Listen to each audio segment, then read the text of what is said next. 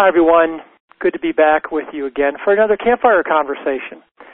And tonight we have Wayne Jacobsen. Let me start by saying this. First of all, Dan Ainsworth sent me the book, Finding Church, the most recent book by Wayne. And he said, I know this will resonate with your heart. And it most certainly did. So let me read you a couple of the titles. That as soon as I read the chapter title and then your subtitle, your subtext to that, and then you went off and into several pages writing about it, that really captured me. So I'm just going to throw a couple of them out and then let you go where you want to go. And here are just a few of them. One was devotion. And so as you went into these characteristics, what you called these were the telltale signs of the church that rises out of Jesus' new creation. And so you gave a number of characteristics. One of them was, one chapter was called In the First Place, subtitle, Jesus himself is our overwhelming focus. The second one was Not Made with Hands, subtitle, Trusting Jesus' work over human effort. Another, Devotion without obligation. Community growth from desire of a transformed heart. The next one, Gatherings without meetings. The depth of relationship is valued over pre-planned meetings. I mean, this is resonating with everybody listening right now, I'm sure. So just a couple more. Authority without hierarchy. Authority rises from the revelation of Jesus, not from well-crafted structures. And then two more. Order without control. Order comes from mutual respect and affection, not from policies and rules. And the last one here is unity without conformity. Unity emerges from wholehearted agreement, not from conformity imposed from the outside. So all of those, as I read those, I thought that's what it typically feels like in church. And so I want you to launch into that, but let me say one more thing I've observed about you, and I know I've spoken way too much already, but that is this. And I told you this when we got together, Wayne. I'm very taken by the fact that you have a critical eye, but not a critical spirit. You really have the ability to see and articulate what's going on in terms of church today and the body of Christ in kind of that form. But you don't have a critical spirit as you speak about it. You have a very humble, graceful heart about it. And I see that rarely, and I so appreciate that about you. I appreciate that. Thank you. Now you want me to talk? Please. About any or all of that, huh? Correct. You start it anywhere you want. Well, I think the list of things you read down really spring from the very first statement that I think what came clear to me in working on this book, and this is one of the few books I've done where it totally changed in the writing of the book. I had one thing in mind and got in the middle of it and took a detour and really was less about church and structures or lack of, and really what it is to awaken in the new creation. I mean, Jesus being the firstborn of a new creation, not only the creator of the first creation, but then the firstborn of a new creation, and really suggests scripturally that he intended to start a whole new race of men and women. And I think most of the structures we use to manage Christian things are very much old creation realities. They're the same way business or military or politics manages people. There's no difference. And it began to drive my heart to really what makes life different in the new creation, and then is it manageable? Are the same management techniques possible? And that's kind of launched me on this list of things that began to see that the way I'd been living for quite a while, this wasn't all stuff that I would like to live someday, but had been living, and be able to put it in different words, that the new creation one makes us not people so self-centric to my own needs or desires. It actually frees me to live inside the affection of the Father, and then out of that affection love others. And in the loving of others, one, you lose your heart to manage them, first of all, and beyond that, you find that loving people is very different than exploiting them to make the machinery I want to run smoothly. And so that's it. Kind of that language put a whole different way of looking at what we look at as the body of Christ. And most of what we call church are heavily managed institutions, and they have good pieces to them. There's good elements in them, but they never rise to reflect that new creation that Jesus wanted us to put on display to the world, because we would live differently and act differently if we lived out of love than if we lived out of anything else. And so that's the journey I'm on. I'm still trying to sort out what it is to live loved and to love others freely and fully every day. Yeah, Wayne, one of the things I picked up and I don't know if you had it in these words in particular as much as a sense I got from reading so much, was this idea that, you were kind of saying, look, I understand how the church got here. I was a pastor for years. I understand how it kind of falls in that direction. So now let me ask you, how do you think we kind of got to where the church is today in our culture? But in terms of how we do things? Yeah, this whole thing that you were talking about, I mean, we got here little by little, and it probably started with a good heart, and then it ended up with a concern of, we've got to be more, this isn't working right, how can we make this work better? And then it turned into this institution, as you were saying. Yeah, when I read the epistles, I get the idea that it happened pretty quickly, that already Galatia had already decided that following his spirit wasn't going to be enough. We needed some rules to keep us contained, and Paul's screaming at them, who bewitched you? Before your eyes, Jesus was clearly portrayed as crucified. How do you, who began by the Spirit, think you're going to do it by human flesh? And to me, it points to that always. There's always something in our humanity that wants to accomplish great things for God. That's where our love for Him first goes. I want to do great things for Him, but then we're doing it out of our own wisdom and best ideas, and there's no bad motives in that, other than the fact that we're incapable of the task, and that God's invited us to come along with Him, which to me is such a different reality. I don't need you to do anything for me. I've got the creation under my belt. I'm good. I just want you to come with me as I do what I do in the world, and invite you to come along. And it seems like we have this need, and it may be as crass as to say a lot of it's driven by someone's need to make a living. So I want to be a full-time guy, and I've got to figure out a way that this, which now some people are calling pastors who plant churches as pastorpreneurs.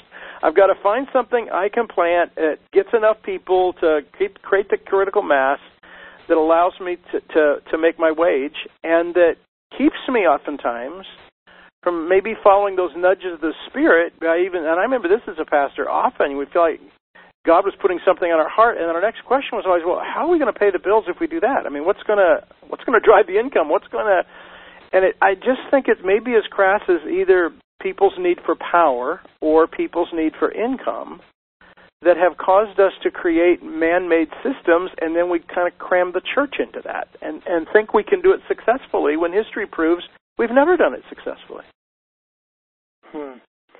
Well, I've loved your expression that you had.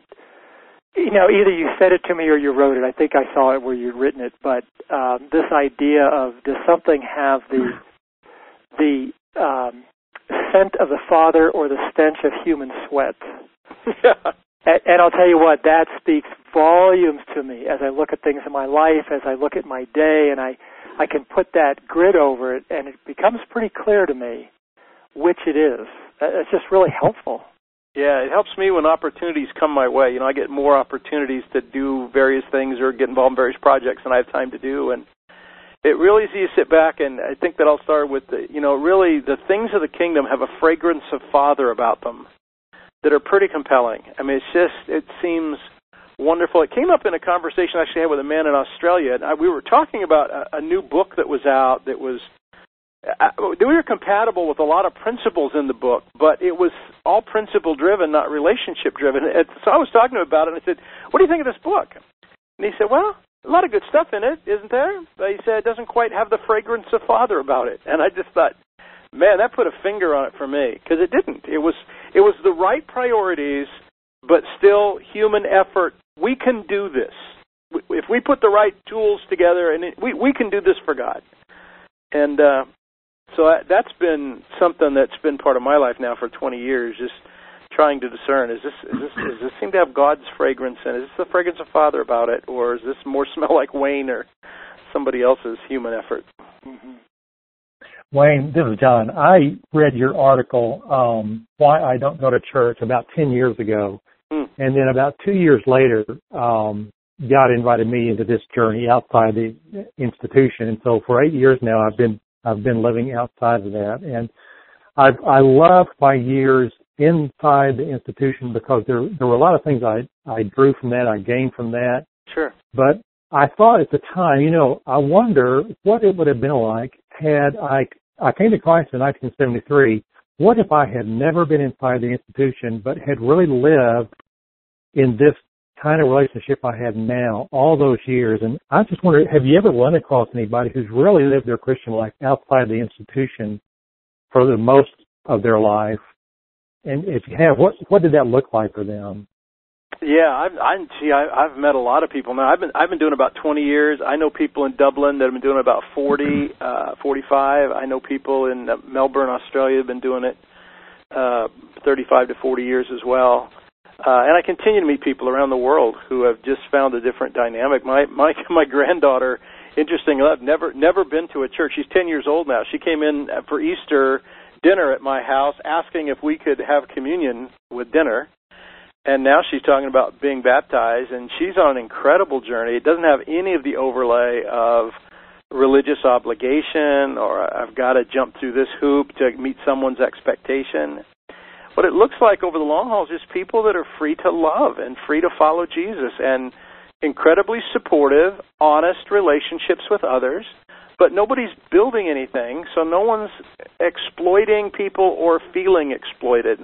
That's an incredible reality. That's an incredible feeling. And people get to grow up just out of conversations and asking questions and exploring what a life in Jesus looks like. And there's lots of love and compassion and help. But because we're not wasting a ton of time in what my friend from New Zealand calls meetings about meetings, and if any of you have been involved in an institution, there's a lot of meetings about meetings. There's so much time wasted in political realities and planning meetings that we really don't have time to have the conversations with hungry hearts that are the most nurturing thing we can do for people. And so for the last 20 years, being able to live in that freedom, and really, when I was a pastor even, when I read the Gospels, I see Jesus very rarely I don't see him in any meeting he ever planned. I don't see him setting an outreach meeting or a lecture series and inviting people to it and renting a hall and let's do that. He seemed to navigate through life and find plenty of opportunity to engage people. And at the time I was discovering that, I was still pastoring, I'm going, I'm not involved in anything I'm not pre-planning, anything that I haven't created the environment myself and invited others to it. And I really wanted to be in environments with people and didn't even know how to do that. Just felt totally at a loss because most of what we had done was so artificial, it needed a meeting to make it look right. And when you try and do that in a conversation, it just seemed awkward and artificial, and people would kind of shy away from it. So Wayne, this is Sam Williamson. Yep. So in your book, early on, you do talk about how the Christian church early on sort of adopted, this is after Constantine, actually co-opted a lot of the Roman institutions. We took their temples, we took their organizations, and their senators became our bishops, and that kind of stuff. It seems very institutional, and yet you're saying that Jesus didn't spend that much time actually in the temple, and he didn't even spend that much time in the synagogue. I think when people think about a church, they think immediately about a building. They picture a building in their mind. It could be the White Steeple Church, or it could be the Lowe's warehouse that was taken over, but they picture a building. How do you picture a church? Yeah, they picture a building, or the other thing people picture is a meeting. Even a lot of house church people will talk about the meeting, and they go to the meeting, and they don't have any kind of touch with each other anywhere else during the week. One of the descriptions I like about church is it's friends and friends of friends. It's this growing network of people who are sharing a conversation about who God is and how they live in Him. And in that sharing of that conversation, there's going to be ways they collaborate together, things God asks them to do together, ways they participate together. But it would be more family than building or meeting. It's a family. And my family, we get together all the time, but we never have a meeting. My family, if my family got together and we didn't have food on the table and somebody's passing out an agenda or an order of service, my kids would look at me like I'm some kind of freak. Because families don't do that. Enterprises do that. And so when you see it as a family and it's the interconnection of relationships, and yeah, we're together a lot, but it's not focused on a meeting or a location at all. So it's more organic than mechanical. Yeah, exactly.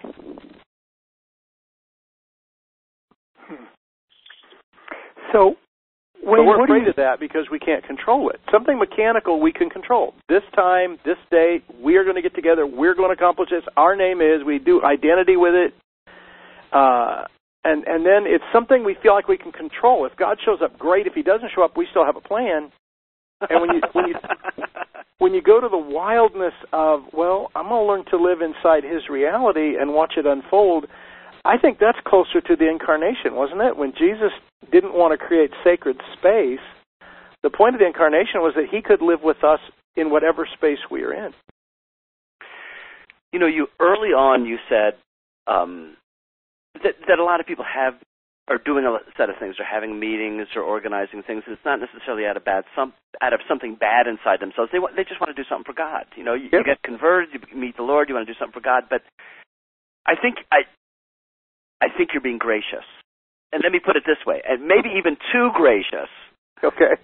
You know, about, 12 months ago, 15 months ago, I was reading about Jesus washing the feet of the disciples. And I got to say, I really, really, in a bad way, sympathize with Peter. I mean, I can imagine Peter saying, "No, let me wash your feet, Jesus." And I don't think that's a good place in us. I mean, there's something good that we want to do something for Jesus.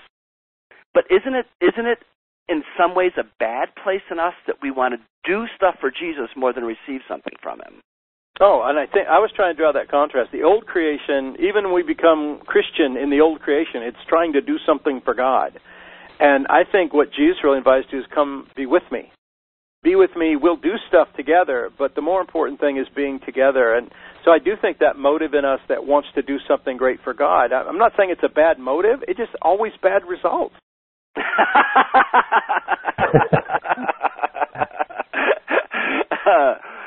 Yeah, I think there's a bit of a bad motive, but I'll go with your phrase. It's too good.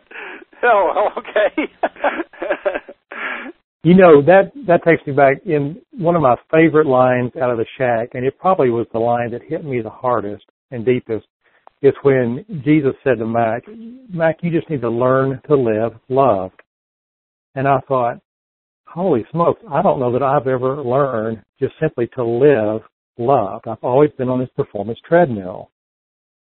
And even in our religious environments, we make love part of that treadmill. I mean, the scripture we always quote is, "Love God with all your heart, soul, mind, and strength, and neighbor yourself." It's a great command. And it's like, oh gosh, what day do I ever do that? If love begins with me trying to love God with all my heart, I really don't have much of a chance of that succeeding. But when Jesus gave us a new command, I think that's replaced the old great command. That old great command was from the old covenant. The new one is, love one another like I've loved you. So it really starts with Him.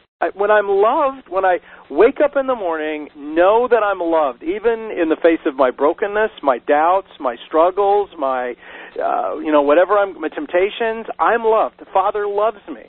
Now I live out of that love, and sin gets displaced, Wayne's efforts get displaced, and I get to live in much freer air. Unfortunately, we haven't focused nearly so much on what it is to live that way and how to help people do it. Because I think it's too risky. I think it means, well, what if people really don't get it? I'd rather tell them what to do and then make them do it. And the definition I was given of leadership way back in the day was getting people to do what they wouldn't otherwise freely choose to do, which is a stupid definition of leadership. That's manipulation. It's how do we come alongside people and win them into Father's affection and teach them to live out of that space. That's where everything in our life gets righted over time. Which means in a certain sense, we're not just saying the church is a place where we go out and love, but the church is a place where we receive God's love first. I mean, it is an act of receiving before we can give. Absolutely. I was on a retreat, 2 or 3 weeks ago, and I asked the guy what the gospel is. He said, the gospel is love the Lord your God with heart, mind, soul, and strength, and love your neighbor as yourself. He said, that is the gospel. It's not the gospel for me, because the moment someone says that's life, I'm saying that I'm a goner. Yeah. Oh, yeah. No, that's not the gospel. I don't do the first and I don't do the second. How is that good news? Yeah. And the good news is you are deeply loved in spite of how broken and lost you are. That's the good news. That's good. And out of that, if we could help people, if we could learn to live out of it, and one of my favorite phrases these days is in 1 John, and I like the sense of it from the Greek verbs, where John is saying we have come to know and come to rely on the love God has for us. And I'm like, I love the process in that. I love an old man saying we are coming to know, or we have come to know, because I'm going, I couldn't say that about me today. I don't fully know what it is to live in His love and to rely on it. But I'm coming to know, and I'm coming to rely on that love. And where I do, life opens up in very spacious ways. And where I don't, man, that's where Wayne just does dumb stuff and hurtful things and makes mistakes and does silly stuff. And I'm trying to learn to live more in that other space, which is living loved or the life of the new creation. And when people share that together, to me, that's what the church is. It's people sharing that life, however rudimentary it is in our lives. We're beginning to share that. And that becomes infectious. One of the things you said in your book, you said, I was caught between two worlds, the world of self-effort or performance-based religion and the new creation growing inside of me. I didn't know it at the time, but the two are incompatible. I think that's a great word for the contrast there, the incompatibility of that, of the performance-based religion versus our new creation growing inside of us. Yeah, and it's scary when we don't know that. Well, and one of the things that I think this is the essence, one of the essences that I've gotten out of your book is, it's like you're inviting us to let that new creation loose and let it come up to life and be what God intended for it to be. Yeah, that's part of it. And it really answers to, I think it's already been trying to, which is why people end up, the subtitle of the book is, what if there really is something more? I think any of us who've been deeply involved in religious institutions, and they're great. There's some elements that are just wonderful about it, and then you reach kind of a ceiling where it feels like, gosh, there's got to be something more than this. This isn't enough. And to me, that is that new creation wakening up, and we keep trying to cram it in a box that it doesn't fit, and we don't understand why when we suffer the effects of that conflict you just read about, we don't know why. We don't know that my human effort and the Father's love awakening in me are two incompatible realities. And so instead of seeing it that way, we keep trying to merge them, and it always breaks apart and spills out. Instead of, sometimes I live like I'm not loved and life's pretty sucky there, and other times I live life like I'm loved and life's better there. So I want to learn more how to live loved and be involved in more transformational experience than simply trying to put my human effort to something I think I should do. So explain to us the picture of two people, one person who's living out of trying to love others and one person who's living out of being loved. How is their life going to look different? Well, I externally, I don't know that it will a lot. Internally, tremendously. The person trying to love others, particularly if they're doing that to out of their own power. Yeah, but if they're trying to, earn status with God, or they're just trying to be benevolent, or when I'm trying to love you that way, I've made you the extension of my need. So I'm actually, the guise of loving you, I'm actually exploiting you. If I'm living loved, if I know God has me, has my back, has my life, now I'm in the world, I don't do love as an act. I simply find myself loving others in the same way I've been loved, that affection that I've got. Now, I'm not trying to love somebody. I have an affection for them, and that affection puts me in their world, in their time, in their way, rather than I'm trying to love you in the name of Jesus and do something for you you don't want done, or trying to manipulate you to a choice you're not ready to make. So I challenge you on a little bit where you say on the outside they could look the same, and I think they can. I don't challenge you too strenuously. Oh, you can challenge me all you want. It won't bother me at all. I can tell that you don't mind. But isn't it true that, listen, if we're living our life perfectly and God loves us, well, of course He loves us because we're perfect. But if we know we're screwing up and God loves us, doesn't that give us an ability to love someone else who's screwing up just a different scent than... I think so in a certain sense, it can't look the same because we're going to love the screw-ups because they're just like us, I mean, isn't there some way that this seems different?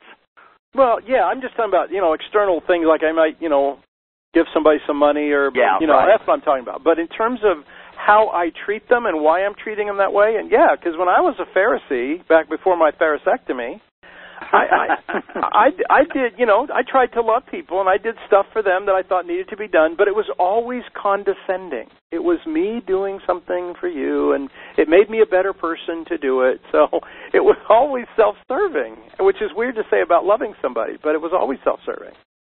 And now when you just, and I think affection is such a great word, I don't love my children because I have to, I'm supposed to, and I try and do loving things for them because I'm a stupid dad after all. I actually genuinely have affection for my adult children. I love being with them. I love helping them. I love being in their lives. And I think that's what's so different. And so, I get your point. I just meant if you're trying to judge somebody externally, you may not really know what the motives are going on, but on the surface, inside, and how it's received is incredibly different. People know. I've had people tell me they love me who are trying to fix me, and I know they don't love me at all. They're trying to fix me for them. Yeah, it feels like they're an Amway salesperson trying to sign you up. Exactly. You're a target for them as opposed to just... Well, and that's most evangelism, isn't it? Unfortunately. It is most evangelism. It's just Amway. Yeah, it is. It is. I know what's better for you, and I'm going to manipulate you into doing what is best for your own soul, and somehow I benefit from that too, which is the whole Amway thing. I'm going to benefit if you come along. Yeah, and you hate it when they call you up because you know that they're going to say, come on, just sign up, just join us, and you say, I don't even want to answer the call when they phone me. Yep. Because they're not loving me.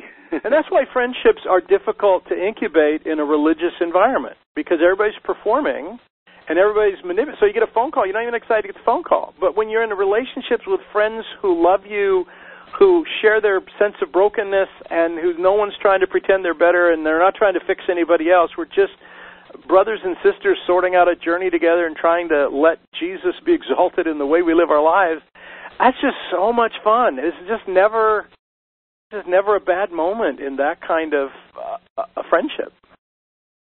Right. This kind of gets into some of what you put in your chapter, equipping without subduing.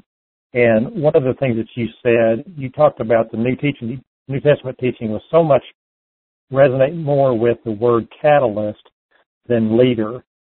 Could you comment some more on that? Yeah, I think when I see the way Jesus did stuff in the Gospels, and he wasn't a leader in the sense of here's what we're all going to do, but he was a catalyst to be alongside people to let God open their eyes to a different reality. So he will ask the provocative question or make the provocative statement and watch how that worked on people's lives over time.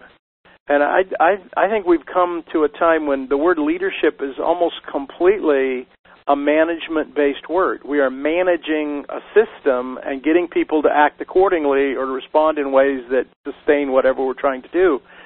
I think a better word might even be the word catalyst or the word facilitator, someone who facilitates the kingdom or facilitates the life of God as it's being known to people. It's a different reality, and it's much more complicated in one sense. I mean, it's easier to make a rule, teach a lesson, make policy, and tell people to do it. It's another thing to come alongside someone and help them discover who God is, how He relates to them, and how that love changes their lives. But I think real leaders are not managers. They're facilitators and catalysts of life. So we have some chat going on the chat line here where there's a question saying, let's say somebody reads your book and they completely grab hold of it. And let's say your book was written by God. I mean, so this is something that they grab hold of, okay? Well, let's not say that. No, I mean, I'm just talking about hypothetically, okay? Okay, I'm with you. Hypothetically, God's voice to your hand. So what if they belong to a church? What should they do? Now, some might say, I want to leave the church and start something brand new. Some would say, I want to stay inside this and transform it. What would you say to somebody? What do you say about staying inside the organization and trying to transform it from within, or getting out and doing something different? Yeah, it reminds me of a question I had in Kenya where a guy was saying, over here in Scripture, Jesus says take a sword, and over here Jesus says not to take a sword, so would we take a sword or not take a sword? And I think the point is you do what Jesus says. I have no idea in a hypothetical situation of whether or not God wants them to continue, because I don't think the structures are evil. You can be in those structures and live a life in the new creation, have relationships and friendships and not play the performance game, and you might get kicked out of some places in time. You might be a threat. It might be a threat to others, but I don't think the answer is let's all go start something new. We've done that for 2,000 years. We all go start something new, and then it becomes the same thing a generation later. And so I think my hope is to get people to think in terms of who is God, how do I begin to walk with Him, and what is He? Who is He telling me to walk? Who is He asking me to walk alongside? Is it people I'm already with in a congregation? Then I would go there. If it's people that aren't there, but we could do other things to be together, then I would be there. And people too quickly want to change the outside when learning to live loved is primarily an inside thing that doesn't even get started for a couple of years and that's what I'd encourage people. You read that, you're excited, you think the something more is what you want. Don't look for the something more being a different methodology or different space. Look at it as being a different kind of relationship, and then God will nudge you toward those places. If it's to have a voice to affect change, then do that. If it's this is an unhealthy environment and I need to leave, then do that. But I think Jesus gets to be the head of His church, so He gets to nudge us toward that. I love it. Great answer. Yeah, sure is. Let me ask you a different question. I could see some people hearing this and saying, well, Wayne, that sounds great. We hang out with people with whom we have an affection for. We learn, we explore who God is and who we are and how we live love together. But what do you do with the rest of the world that we don't have affection for, that's not interested in hearing about the love of God? So now do we have these small little enclaves of people, in a sense, separatists now, because they've got their own little world? Now, I'm not really arguing against you, but I'm just wondering, how would you answer that question? Well, I think what we know about love, real love and affection, is it's not containable. God had perfect love in Himself and whatever the Trinity is for all eternity, and they just couldn't keep it to themselves. They had to create something, and even if it was going to be broken and a bit of a mess, they wanted to love. And I don't know the person who's growing in the affection of Father who is content not having affection for others. What you find is your affection grows. You find yourself, as the one person wrote, which I think is a brilliant statement, there's no one you wouldn't love if you knew their story. And so I don't know who we wouldn't have affection for. If you learn to live relaxed in the Father's affection for you, you will not just seek out friendships that bless you. You will find yourself loving people that are difficult to love. You'll find yourself caring about people because you see them as broken. You don't see them as, horrible, nasty people. They may act nasty, but they're worthy of love, and the Father loves them. And you'll make space in your life for people that you would never believe you'd make space in your life for. So I think that's one of those false fears of, if we just love people in a relational, we'll just end up loving all the people like us. Well, I can take you all over the world and show you people, and that's not true. If that's what happens, then we have to really question whether it's God's love we're experiencing or whether it's just what we define as human love, which is mutual accommodation of self-need. I like you, you like me, we do something for each other, so we're good. But that you've got to contain, because other people from the outside will disrupt that. But real affection, my gosh, you can't contain it. You'll have it for a person sitting next to you on the airplane or in front of you in the shopping line at Home Depot or whatever. You'll find yourself having affection for people and engaging them. Mm-hmm. Mm-hmm. At least that's what I've seen over and over. And that's the miracle of the gospel. It's something beyond you. It is, and let it happen over. I think what most of it, hear this kind of talk, I'm going to do that tomorrow. Well, you have no more ability to do that tomorrow than I have to climb up to the moon tomorrow morning. I mean, as one person said, and I love this statement, everything Jesus asked us to do was impossible for us to do, but not impossible for him to work in us. And that working in us is a process of transformation that takes significant periods of time. We're not just going to become a lover of all humanity tomorrow morning because I've decided I want to do that. We can fake that, but we can't make it real until it's real.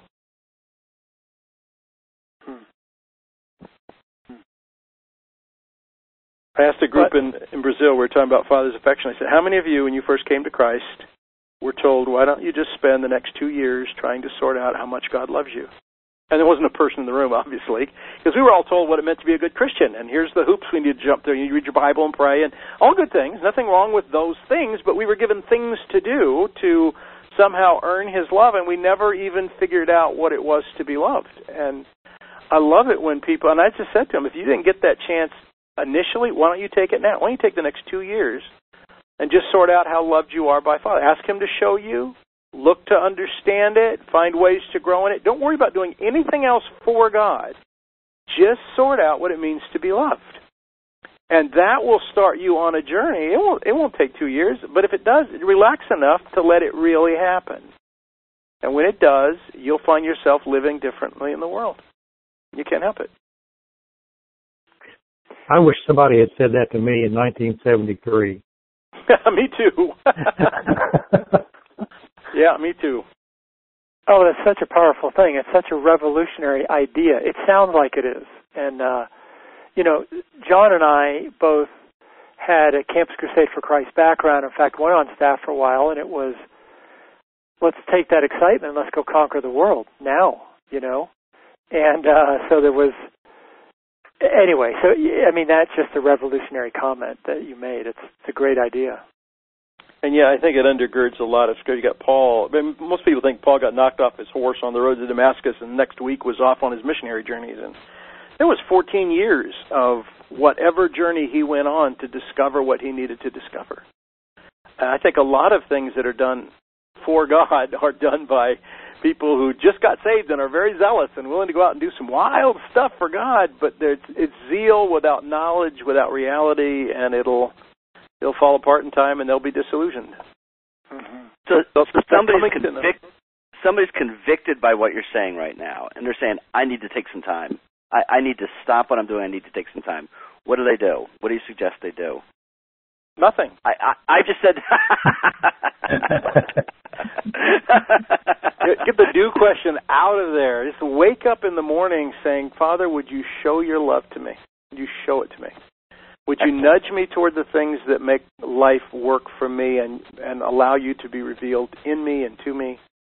And just go on that journey. I think too quickly we want to do stuff. That's such a language for us. And so I'd say don't do anything. Ask God to do some things. So then you say, well, prayer is what you're doing. Maybe that's good enough. But really, if we just stop doing all the things we're doing to try and earn God's affection and just said, I need to see it and asked him to show it to us and watch for him during a day, watch for him for weeks, for months, see where his fingerprints land in our life, what nudges arise in my mind or heart that seem not like me but more like him, and find your way into that reality. Wayne, can you describe what that actually looked like for you in the early years of this journey for you? Oh, it was ugly. It was so much unraveling and dismantling and disorientation, and somebody used the word detox because my jug of choice was religion. That's what made me a good Pharisee. So part of the Pharisectomy is I've got to learn to live inside of his reality, and I had tastes of that because God doesn't withhold that. We've all probably had tastes of something beyond ourselves in this tender spot of having that affection, But then we didn't learn how to live there. We instead learned, well, I've got to do more to keep this going. I've got to do more to keep God happy. And so we ran off down other roads. So in the early days, it's incredibly disorienting. It's strange. It helps to hang out with somebody. If you know somebody who talks the love language, I don't mean love languages in that book sense. I just mean people that know they're loved. And if you don't know anybody like that, then find somebody who writes stuff like that and read that kind of stuff. So it centers down in your heart. And I tell people, if you want to read anything, read the Upper Room Discourse. Read John 13, 14, 15, 16. Read it 10 times in, 40 days. And figure out, where is this invitation of love and life, this way to the Father, being at home in Him? But really, we do too much. One weekend I had in New Zealand recently with a group of college kids who are on this journey and trying to sort it out, and read some of my stuff and wanted to spend a weekend with me, and they're peppering me with questions. Finally, 2 of them are driving me to the airport on Sunday afternoon. And I mean, I've had 3 days just solid, what about this, and how do we do this, and on and on and on. One lady said to me, her fiance and her were taking me to the airport, and as we got about 2 kilometers from the airport, she said, Wayne, I'm beginning to think this. I said, what's that? She said, I think the reason this seems so difficult is because it's more simple than we dare to believe. And so I think a lot of learning to live loved is unraveling our false views of God and our false views of what we're supposed to do to keep Him happy. And that unraveling is painful for a lot of us.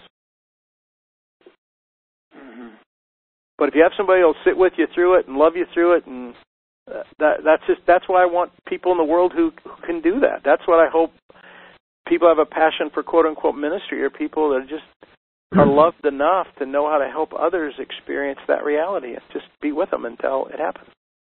I have to tell you this story. When again, going back to reading your article on why you don't go to church anymore and then starting that journey about 2 years later, when I first read that article, it actually scared me to think about that.